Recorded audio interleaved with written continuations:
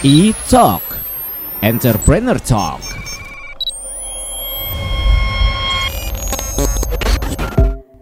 Halo Pop Lovers, E-Talk selalu hadir pastinya sama Abizaki dong, yang selalu juga nggak sendirian karena selalu ngundang tamu-tamu spesial untuk diajakin ngobrol tentang bisnis. Nah, senang banget nih kali ini di studio Pop FM akan ngobrol-ngobrol sama seseorang spesial pastinya.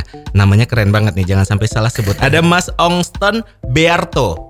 Ya, selaku co-founder dari Soma Plus. Halo Mas. Halo. By the way, saya bener nggak nyebut namanya? Betul. Wah, keren loh namanya. Jarang nih ada yang Ongston Bearto. Yes. Saya manggilnya apa? Mas OB. OB. Oke, biar lebih simpel ya. Mas OB gimana kabarnya? Baik. Sehat ya? So good, yes. Harus selalu sehat ya Mas ya. Ini makasih banget udah bisa hadir di Pop FM. Kita pengen tanya-tanya dan penasaran tentang Soma Plus nih Mas. Ya, silahkan. Mungkin langsung kita mulai aja kali ya. Boleh. Harus dari awal dulu nih, pengen tahu tentang awal mula bisnis Soma Plus ini nih Mas OB. Ceritanya gimana sih dan dimulai tahun berapa? Kami mulai ini tahun lalu. Jadi memang ini bisnis Pandemi. Oke. Bisnis distopian.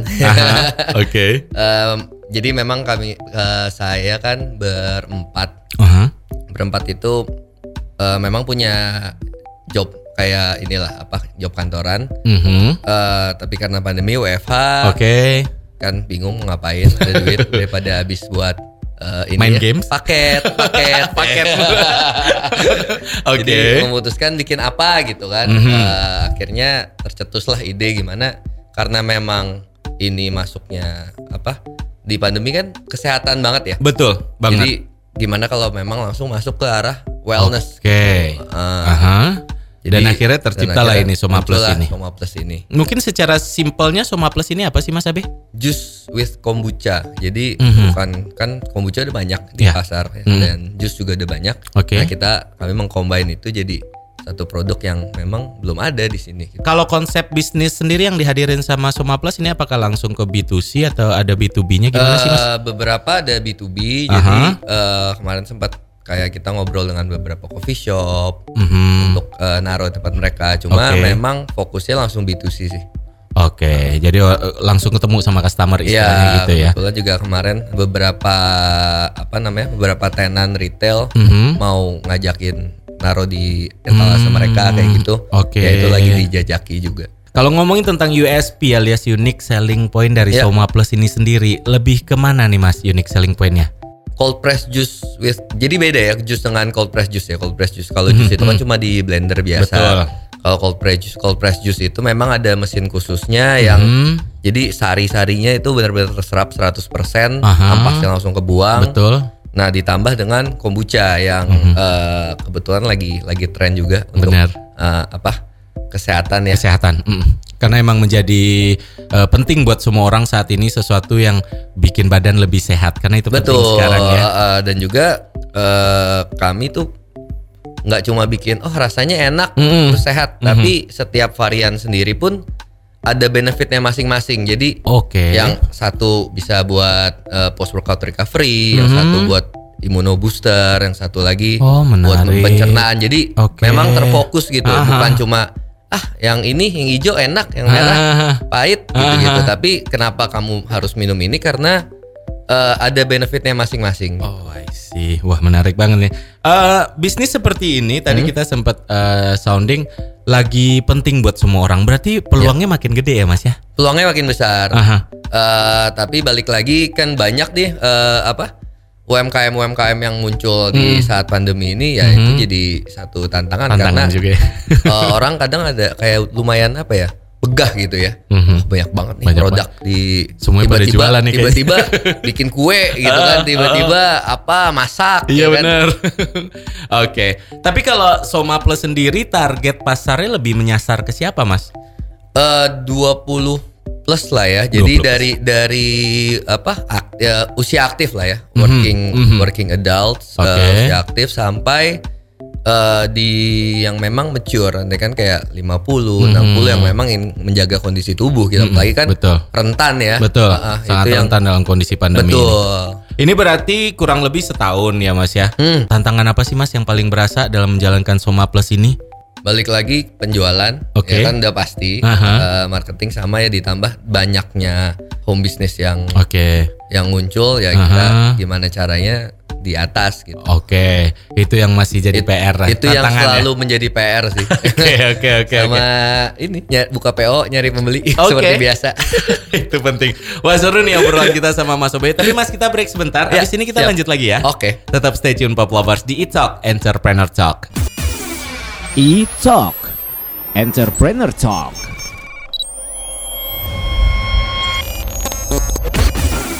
E-Talk Entrepreneur Talk.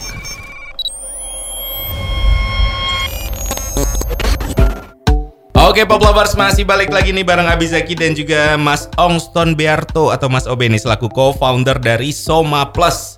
Kita lanjut ya Mas ya. Siap. Obrolannya. Ini pandemi, orang lagi ya kacau balau mungkin bisa dibilang dunia ya. Hancur.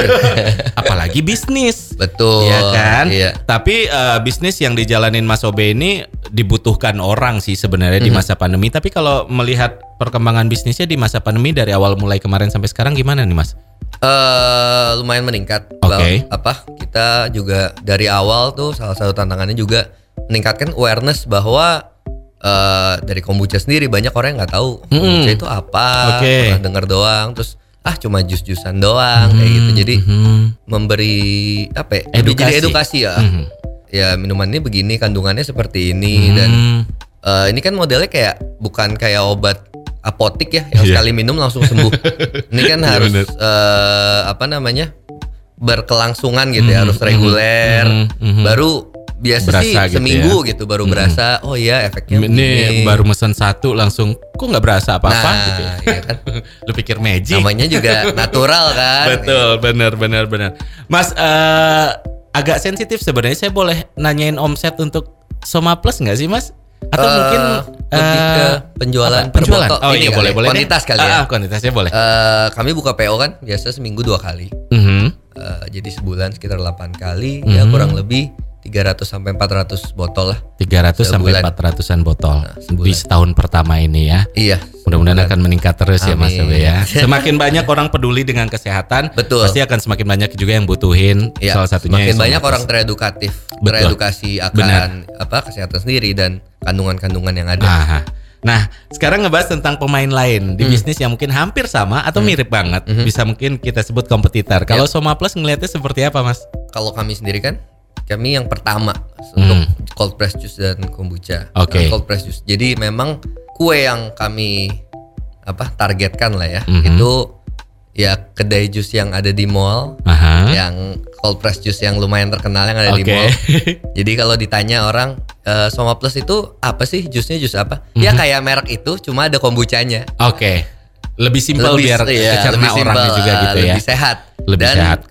Ada benefitnya setiap varian gitu. Sekarang kan baru 3 varian. Betul. Nanti akan nambah ke jamu dan kopi juga. Oh gitu. Yang memang bukan jamu-jamu biasa, kopi, sama kopi-kopian kekinian kan. Tapi memang balik lagi, setiap kami membuat produk itu pasti kayak apa nih benefitnya yang mau kita incar gitu loh.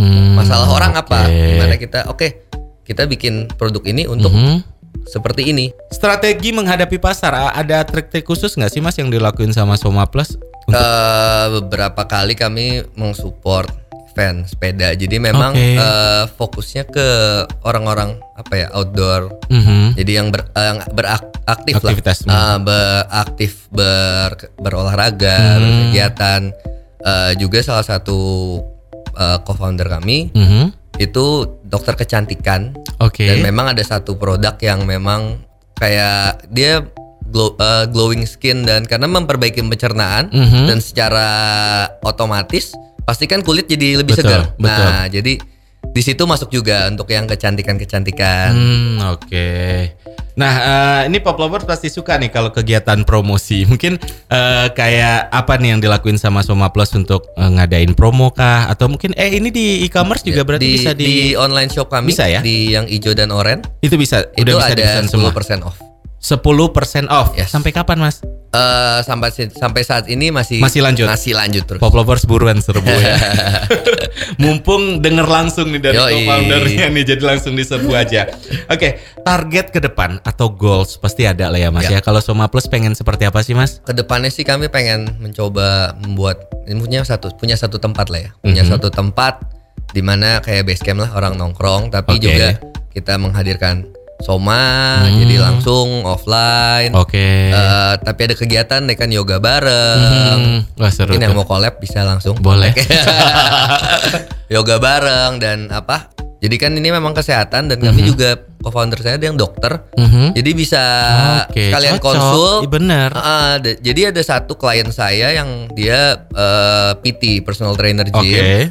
Nah dia ngebikin satu program dengan somanya. Jadi si klien-kliennya itu dikasih program latihan, lalu dikasih suplemennya tuh salah satunya Soma Plus gitu. Jadi menarik.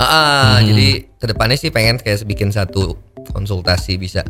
Ini Pop Lovers kalau yang denger radio sih nggak ngelihat orangnya ya, tapi Mas Obe ini masih muda banget. Kayaknya teman-teman di Soma Plus semuanya masih muda-muda ya, juga. seumuran lah. Semangatnya ya, luar biasa. Boleh dong Mas, yang lagi dengerin nih Pop Lovers mungkin ada yang pengen punya bisnis juga, tapi kadang banyak orang nggak tahu harus ngapain dulu Mas. Boleh dong tipsnya sedikit aja.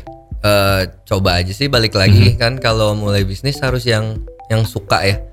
Kalau cuma ngelihat orang lain ikut-ikutan nggak akan tahan lama. Kalau emang suka, ya udah pasti mau dijalanin kan. Betul, karena passion gitu ya.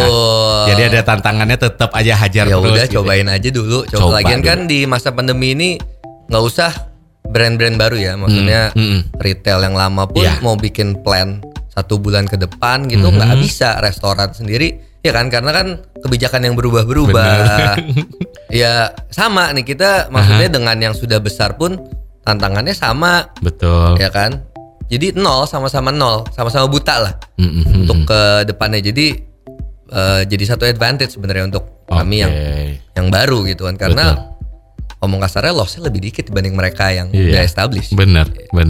Wah ini seru nih kalau ngomong asik begini, tapi kayaknya durasinya juga terbatas nih Mas. Terakhir mungkin sosial media Soma Plus Pop Lovers bisa temuin di mana aja Mas? Di IG, Instagram, Instagram Soma.plus Soma.plus gitu ya.